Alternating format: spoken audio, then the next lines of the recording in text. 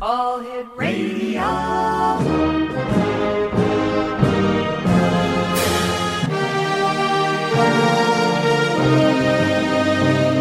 Welcome to the X Zone, a place where fact is fiction and fiction is reality. Now, here's your host, Rob McConnell.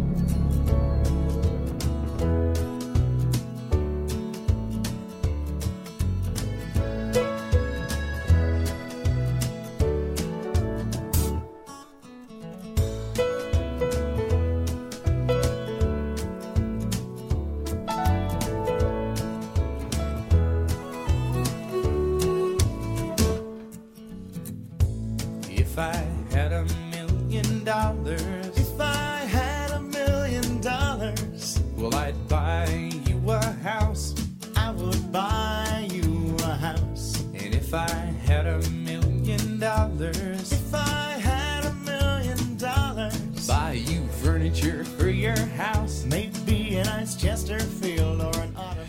And welcome back to the X Zone, everyone. My name is Rob McConnell, and we're coming to you live and around the world from our studios in Hamilton, Ontario, Canada, on the X Zone Broadcast Network and the Talkstar Radio Network, as well as our affiliates worldwide across Canada, the United States, Central America, the Caribbean, South America, the Pacific Rim, Asia, India, Africa, Europe. The X Zone Nation is worldwide. My email address is xzone@xzoneradiotv.com, on MSN Messenger, xzoneradiotv@hotmail.com, and our website, www.xzoneradiotv.com. My guest this hour, X Zone Nation, is Dr. Peter Shield, and Peter's known for his World of the Unexplained Mysteries radio segments that have been heard across Australia and Europe and Asia for over 30 years. Now here's just some of the many media credits that this fine gentleman has to his credit. Daily television shows including Vegas Mysteries and My Special Guest, Radio KLAV, 1230 AM in Las Vegas, Nevada. Let me see, Radio 2UE in Sydney, Radio 2WS in Sydney, Radio 4BH in Brisbane, Channel 9 TV in Sydney, Channel 10 TV in Perth, and that's just some of his very many media credits. We're very happy to have Dr. Peter Shield as our guest this hour, and Dr. Shield, welcome to the X Zone. How are you, sir? Well, thank you, Rob. It's absolutely wonderful to be back in Canada, even if it's only metaphysically. Metaphysically, but you and I were talking prior to going on air that you were actually born and raised, or you lived for a number of years in Brantford, Ontario, which is about 10 miles from where our studios are right now. Absolutely. I started my life in broadcasting with CKPC in Brantford and with the Brantford Expositor newspaper. I don't know if they're both still there. They are both still there, sir, and they are both doing very well. Where did your interest in the mysteries of the world come from, Peter? Well, it's interesting, Rob. I started life as a photojournalist, originally with the Brantford Expositor, and then I went and joined Associated Press, and AP sent me out to the Middle East, to the island of Malta, to cover the then turmoil that was going on between the Maltese government and the British government over the dockyards. This was back in the early 50s. During that period of time, I was assigned by the Maltese government to accompany a number of high-profile visitors, people like Lord Snowden, Anthony Armstrong-Jones, who came to the island, and a visiting team from Cambridge University's archaeological department, headed by a gentleman called Dr. David Trump, who was their senior archaeologist at the time. And David was kind enough to invite me to take over the archaeological photography for their division, and I spent the next 5 years photographing artifacts in museums, in churches, underground and overground on the island. And that really turned into a love of archaeology. And I returned then with David to Cambridge in England, and was another 4 years in Cambridge before jotting off to Ireland and then to Australia. You certainly have been traveling over your years as a photojournalist, and looking at your media credits: Sydney, Australia; Brisbane, Perth, Las Vegas, Australia. Where haven't you been on your quest? Well, I've lived in 25 countries around the world. It was rather interesting. In Australia, I was called by a radio station, 2WS, who wanted to do some 3-minute segments on mysteries of the world. And I said, that's impossible. You can't talk about the Bermuda Triangle or flying saucers or things that go bump in the night in 3 minutes. But anyway, they sent me away to do my homework, and it evolved into a 47-station, 20-year syndication of those 3-minute segments. Dr. Shield, please stand by, sir. You and I have to take our first 2-minute commercial break. Exo Nation, this hour, Dr. Peter Shield is our special guest, and his website is www.pjshield.com. That's PJSHIELD.com. In the next hour, we're going to be talking about the Shroud of Turin, as Dr. Peter Shield and I continue here in the X Zone from our studios in Hamilton, Ontario, Canada, about 10 miles away from Brantford, Ontario, live and around the world on the Talkstar Radio Network and X Zone Broadcast Network. Don't go away. We'll be back right after this 2-minute commercial break.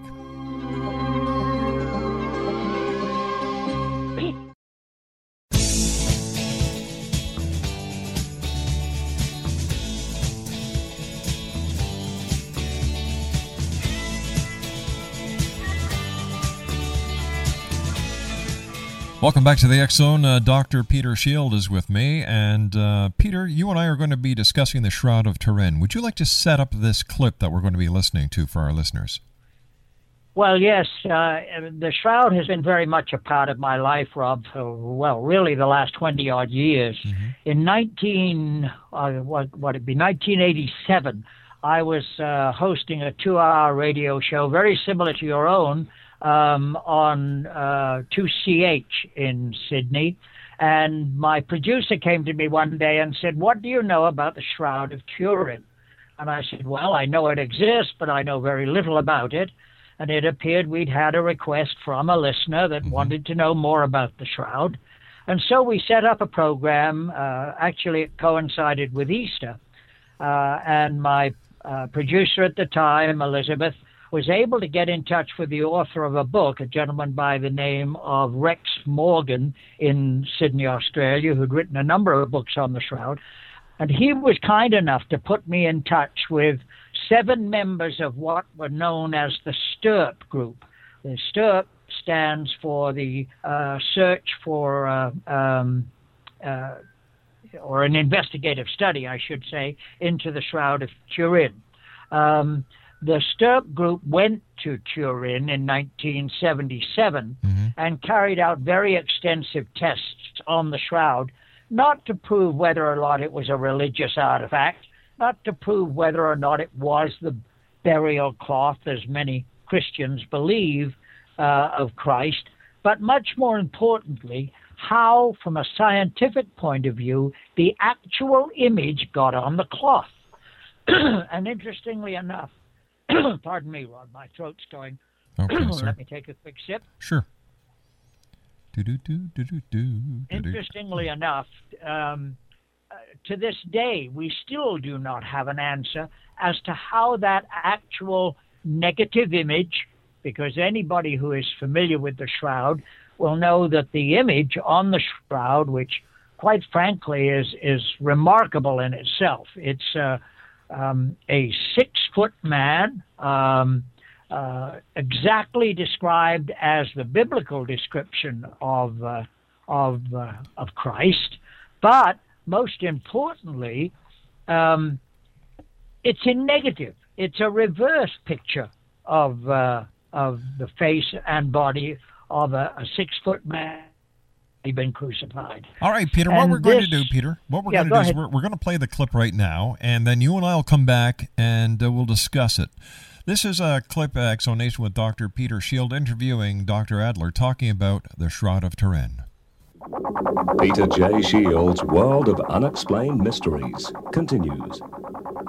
Dr. Alan Adler, good morning to you. Good morning. We, in fact, have been discussing with one or two of the experts involved in the 1978 investigation of the shroud, the various difficulties and problems. I understand, sir, that you were very largely responsible for the identification of blood on the shroud. That's correct. I'd be most interested, sir, to hear your comments, particularly in view of conversations we had earlier today with Dr. Walter McConnell, who was quite emphatic that it was just nothing more than a painting. Well, what we did was to run not just one test for blood, but a variety of tests for blood. We used one of the oldest known tests for blood forensically, which is to see if one can generate the compound that produces the color in blood. That is a compound that's called a porphyrin. It's the same stuff that makes grass green. Chlorophyll is a porphyrin-related structure, and the heme in blood is a porphyrin-related structure. It's a very sensitive test for blood. We ran that. We got that. We also were able to get a number of other tests for blood. But also, most importantly, we've gotten immunological tests for blood.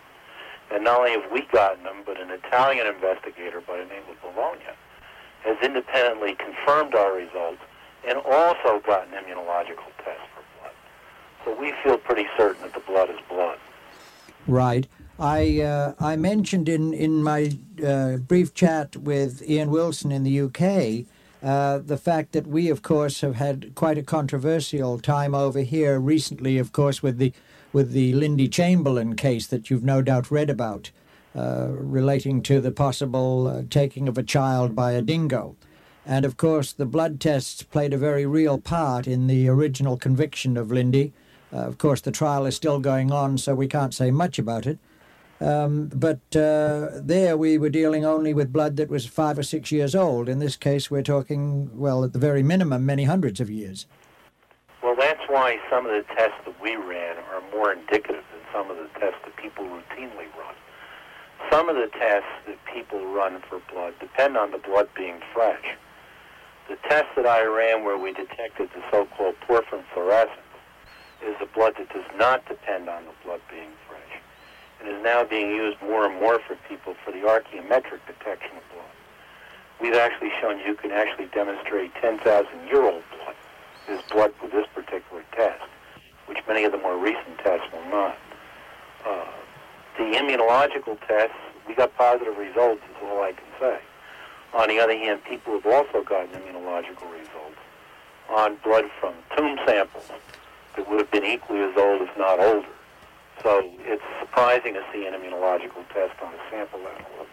But on the other hand, people have done the same thing with older material. Forgive me asking, sir, but obviously a man of your faith, how did you become involved with the shroud in the first place? I made the mistake of talking to somebody on the phone like I'm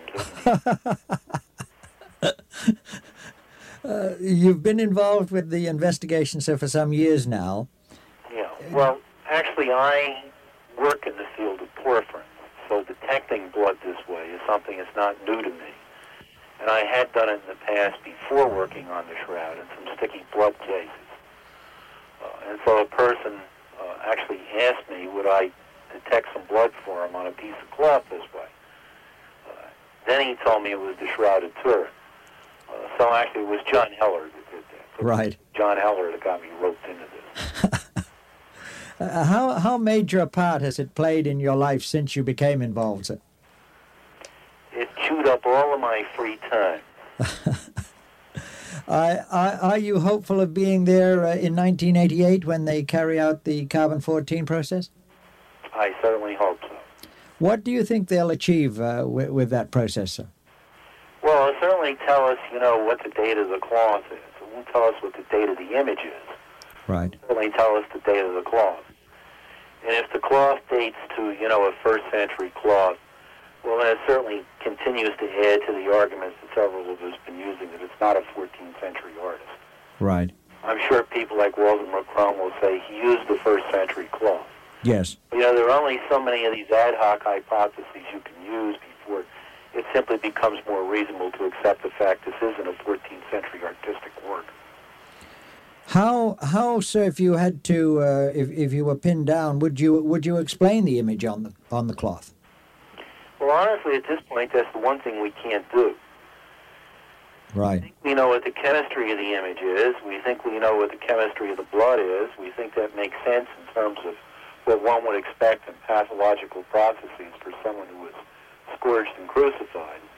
But the interesting thing is, with all the work that we've done on it, we still can't suggest a simple process by which the image and the blood could have been put on the cloth by the same process. We now feel quite strongly that the blood got in there by being in contact with a wounded body. But it's quite clear that the image had to go on there by a different process. And we really don't know how to explain that at this point. Your findings would indicate that the blood could not have been smeared on the cloth. No, I mean, the sort of thing we see, it looks like, at this point, it looks to us, what we're actually seeing is not whole blood, but the exudate from blood clots. So, there had to be enough time for this blood to have clotted on this individual before the cloth came in contact with it. And that seems most consistent with the forensic chemistry, with the forensic biology, with the medical findings, and with the chemistry that we've done. The three-dimensional image that appears on the cloth, did that impress you in any way? It sure does, because that's the thing we can't explain in a simple way. Right. We don't have any simple process that we've been able to find that would explain why that image is the particular type of image that we see. Right. Definitely not a contact image. In hindsight, looking back on the 1978 investigation, is there anything that you feel perhaps was overlooked at that time, any particular test that could have been performed at that time that perhaps should be looked at in the future? Well, there's certainly tests that should be done now, but, one has to realize the first time somebody does a study, you make the best guesses you can, you go in and you try to test those. And, of course, when you get through with a whole bunch of tests, you find out, gee, we should have done this, we should have done that. Yes. Actually, the testing was done in 78 was really a very good set of tests. People made the best guesses they could, designed the best experiments they could, design on the basis of that, and went in and really established a lot of things. It's very important that we established it wasn't a painting, because, of course, a lot of the tests were designed to find out what kind of a painting was it. Right. People, in fact, did go in there with, in fact, the opinion that it probably was a painting.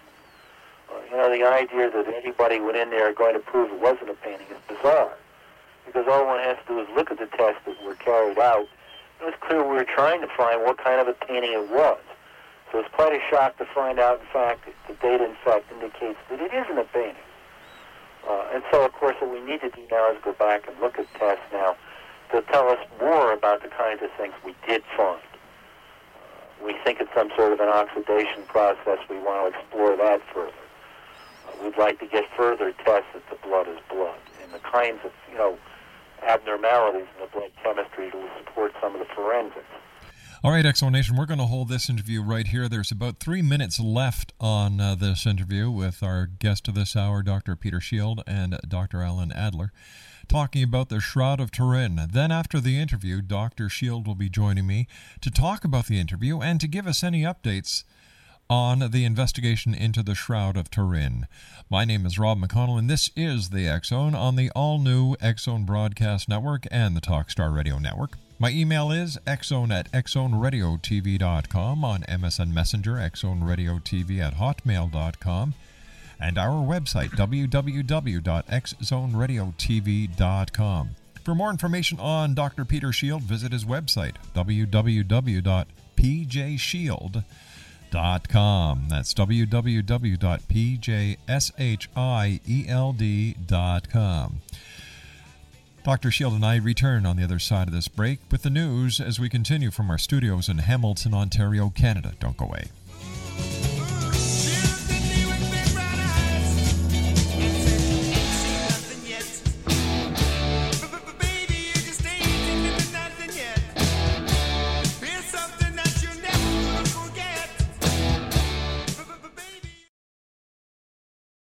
Now, I think I know why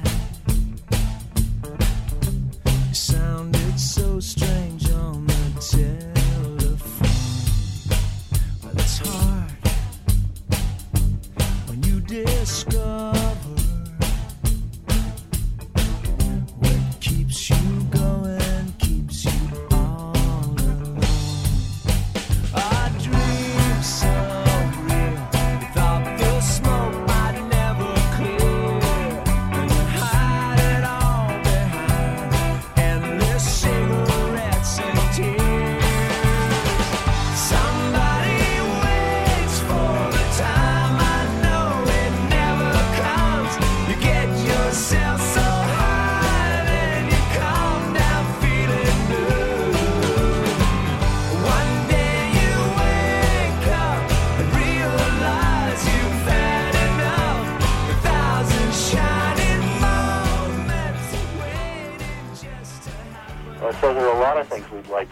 second round of testing.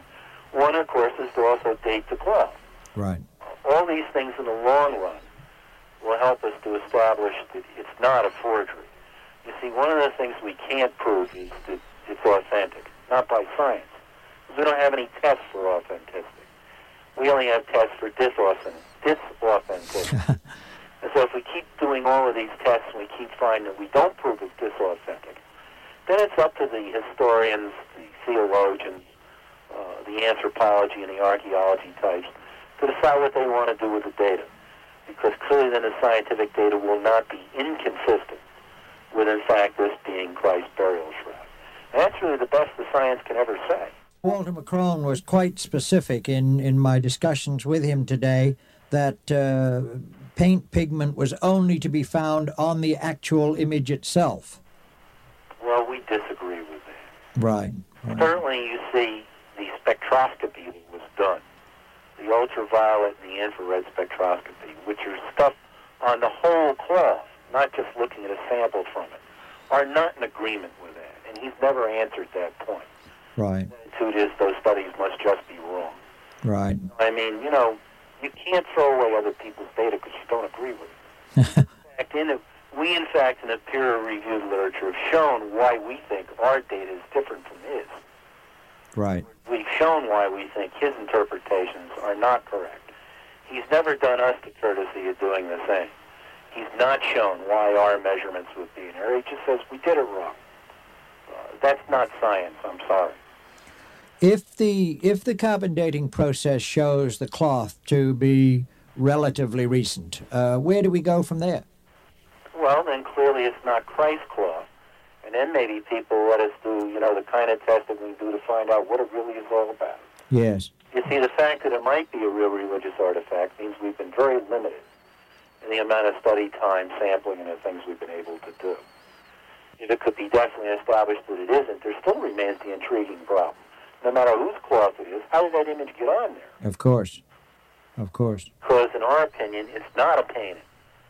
We'd like to find out what is it and how did it happen. And so that would remain a scientific problem no matter whose cloth it is, and a very interesting one. Well, thank you so very much for your time today. It's been most enjoyable talking with you, and certainly I know Rex has asked me to extend his best wishes to you in the United States. Please send my best to Rex, and also send my best wishes to his daughter, who I understand is getting married this spring. Most certainly I'll do that. Thank you so much, Dr. Alan Adler. You're welcome. My guest this hour is Dr. Peter Shield, who interviewed Dr. Alan Adler going back, I believe it was prior to 1988. And Peter, in relation to the other mysteries that you have investigated, where does the shroud rate? Well, absolutely number one, Rob. It's there is nothing to compare with it in the world of unexplained mysteries. I've spent a lot of time, as in fact your good self, talking with people around the world on every aspect of every conceivable type of mystery. What immediately comes to mind are things like Tutankhamun and the so-called curse of the pharaohs, yes, which I've done many programs on, and I'm sure you have too. Yet all of that can be, put down to media hype. But if you look at the case of the Shroud of Turin, and in my book, which is called In the Image of His God, which was published at the Shroud Convention last year, I make the point that over 29 people have mysteriously died who were associated over the years with the Shroud. And by the way, that includes Dr. Alan Adler, the gentleman you just heard, and the gentleman we were referring to, Dr. Walter McConnell, who was the one dissenting voice of the group that went to look at the Shroud.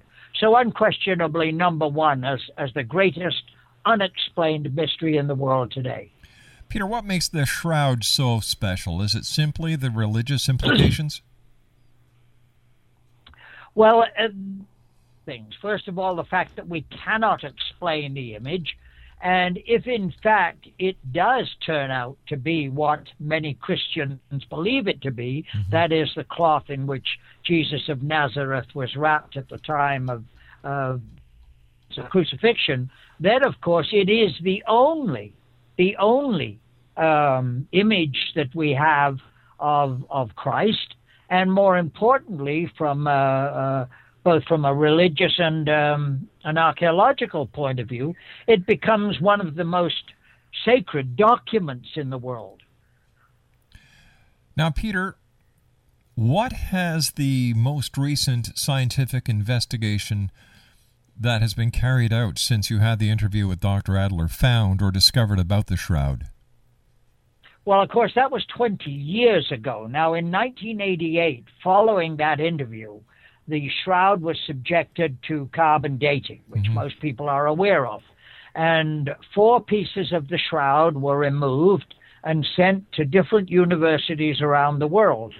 Those universities unanimously came back with a date which, according to their theory, showed this to be a 14th century cloth. They dated it somewhere between 1200 and 1300. If in fact that were true, it couldn't, of course, have been the burial shroud of Christ. But a few years ago, a gentleman by the name of Ray Rogers at the Los Alamos National Laboratory in the United States went back in and did some further investigation into the actual pieces of cloth that were carbon dated. And of course, carbon dating itself is not the most reliable source of dating an object, though at the moment it's the best that we have. But they discovered that the actual piece of material that was carbon dated, that was actually removed from the cloth, wasn't in fact linen, which is what the cloth is made of, what the shroud is made of, but was in fact a piece of cotton. And it's firmly believed now by the scientific community and confirmed by the Vatican that the piece of cloth was cotton and was more than likely a piece of repair material that was put on there way back in the 1500s after the shroud was subjected to a fire in the cathedral. Dr. Peter Shield is our special guest. His website is www.pjshield.com, and he's the author of In the Image of His God. And now, where does your book, In the Image of His God, tie into the Shroud of Turin, Peter? Well, I went back to the island where I did my archaeological work about 5 or 6 years ago. And in the course of rummaging around in museums and what have you, I amazingly discovered a replica shroud of Turin. Over 37 replicas were made that we know of that are spread across Europe.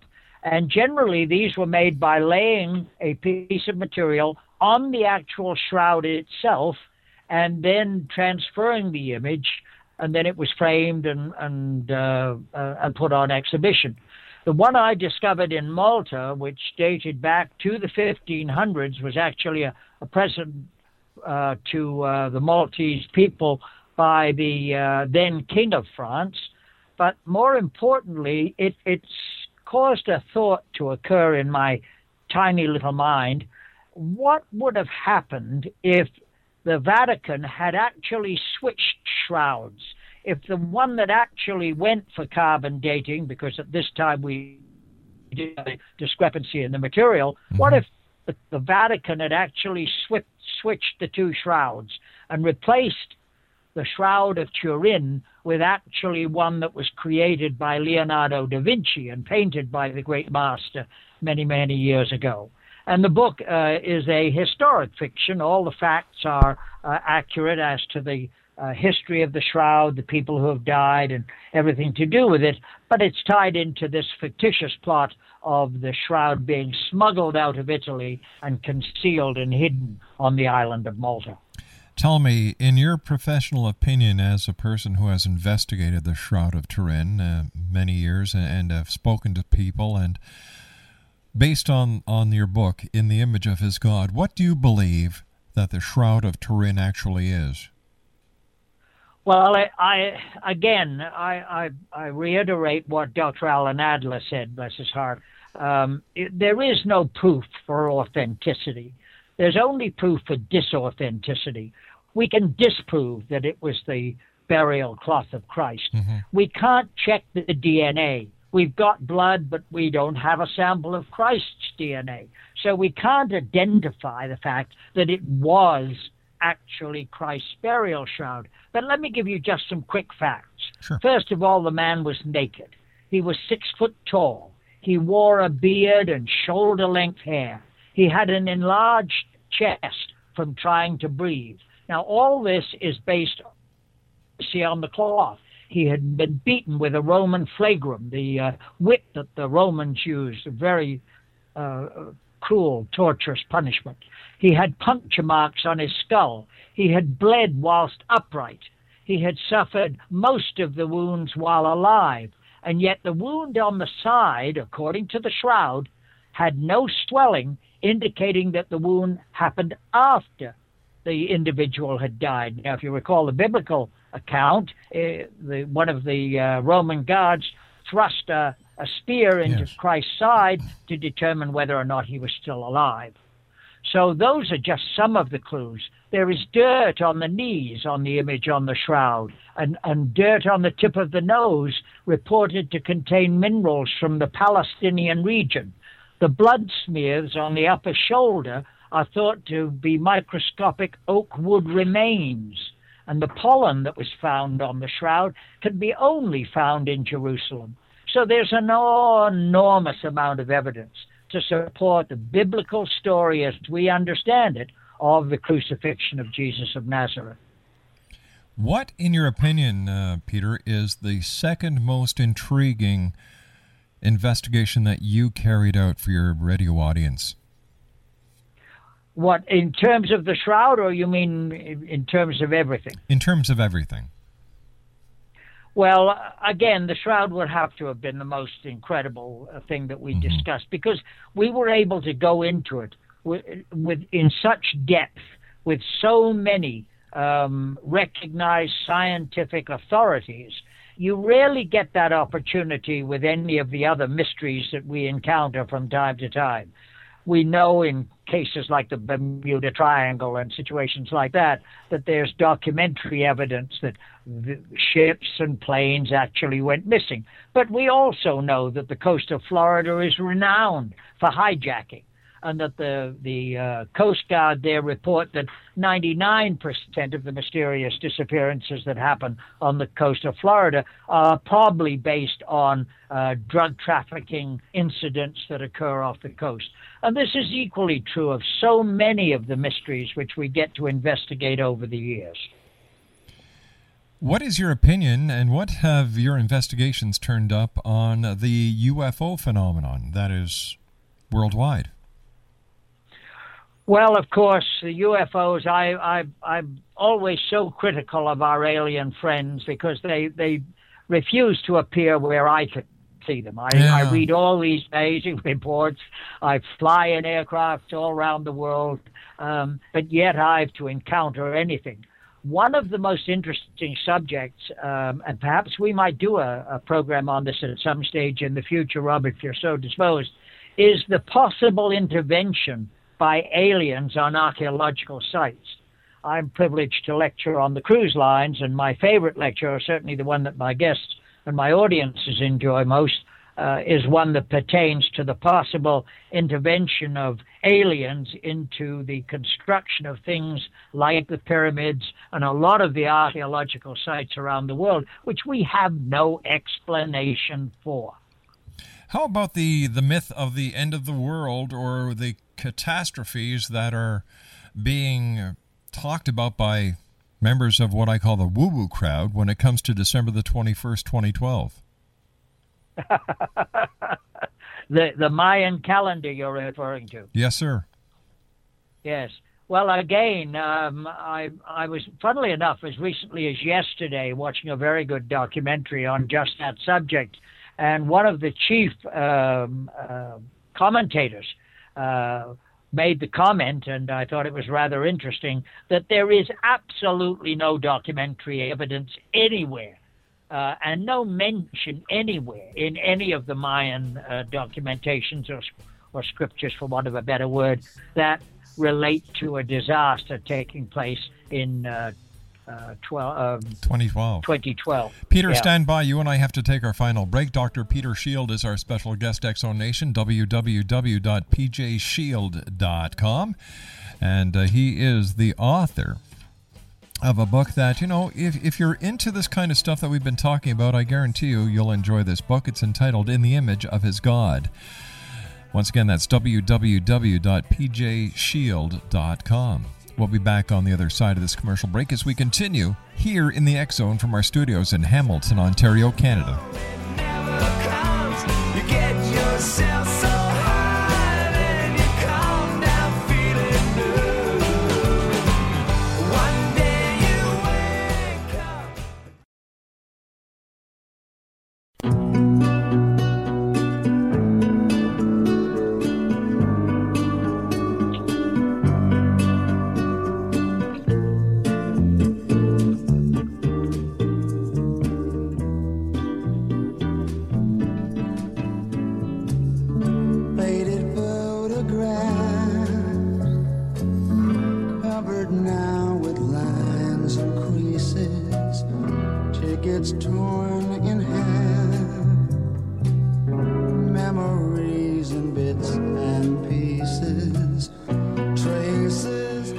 Dr. Peter Shield is our special guest, www.pjshield.com. That's www.pjshield.com, and the name of his book is In the Image of His God.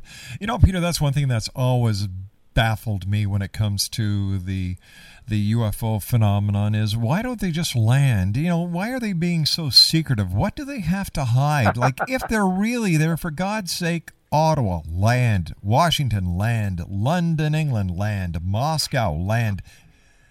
But you know what? I have a theory, and I'd like to put this past you. I believe that the UFO conspiracy is not being committed by the government or the Vatican. I believe that the UFO conspiracy theory is being perpetrated and maintained by the UFO community for as long as... By the media.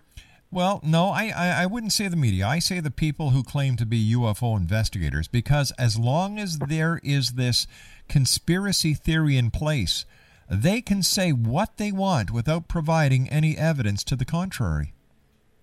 Absolutely. Absolutely. Are you familiar with the time dilation theory? No, I'm not. Okay. It goes back to basically Einstein came up with a theory which says that if we travel through at speeds in excess of the speed of light, or even close to the speed of light, the rate with which our body deteriorates slows down so significantly that if we left Earth today, going by the fastest possible conceived means available to us today, it would take us over 1 million years to reach our nearest inhabited planet, that being Alpha Centauri. And we believe now that planet B of the 3-star configuration is actually capable of sustaining life. If you've made that kind of journey, in support of your comment a moment ago, you sure as hell are just not going to land in some wheat field and pluck a hair out of some maiden's head and then fly back for another 1 million years. And once again, we talk about cattle mutilation. Like, why not take the whole cow? Why would, if you're doing something that is so mysterious, why would you just leave the carcass there? Take the carcass somewhere and dump it in the middle of the ocean where nobody finds it. Their entire scenarios make no sense. Or barbecue it. What the hell? Exactly. Where's the beef?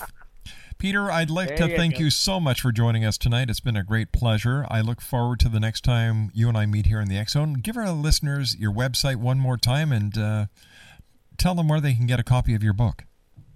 Okay, and I will. And I just want to remind everybody that the Shroud does go on show for the first time in many, many years. It wasn't scheduled to be seen until the year 2025. But in view of the new evidence, the Pope has agreed it will go on show this year, April 10th to May 23rd. But all the details are on the website. My book, and as you have been so gracious to promote, is available on my website. That's pjshield.com. My main website is worldofunexplainedmysteries.com, but that's a lot to remember. If you go to pjshield.com, you can not only acquire any one of my books, but you can also find links to all the other websites. Peter, thank you very much for joining us. Great talking to you. And like I said, I look forward to the next time you and I meet here in the X Zone. When we come back from this... Thanks. All right. When we come back from this news break, we'll be speaking to... You ready for this? Got your pens and paper? All righty. Lori Jacobson is going to be joining us. That's coming up next here in the X Zone. After all, this is truly a place where people dare to believe and dare to be heard here on the X Zone Broadcast Network and Talkstar. We'll be back after the news break. Don't go away.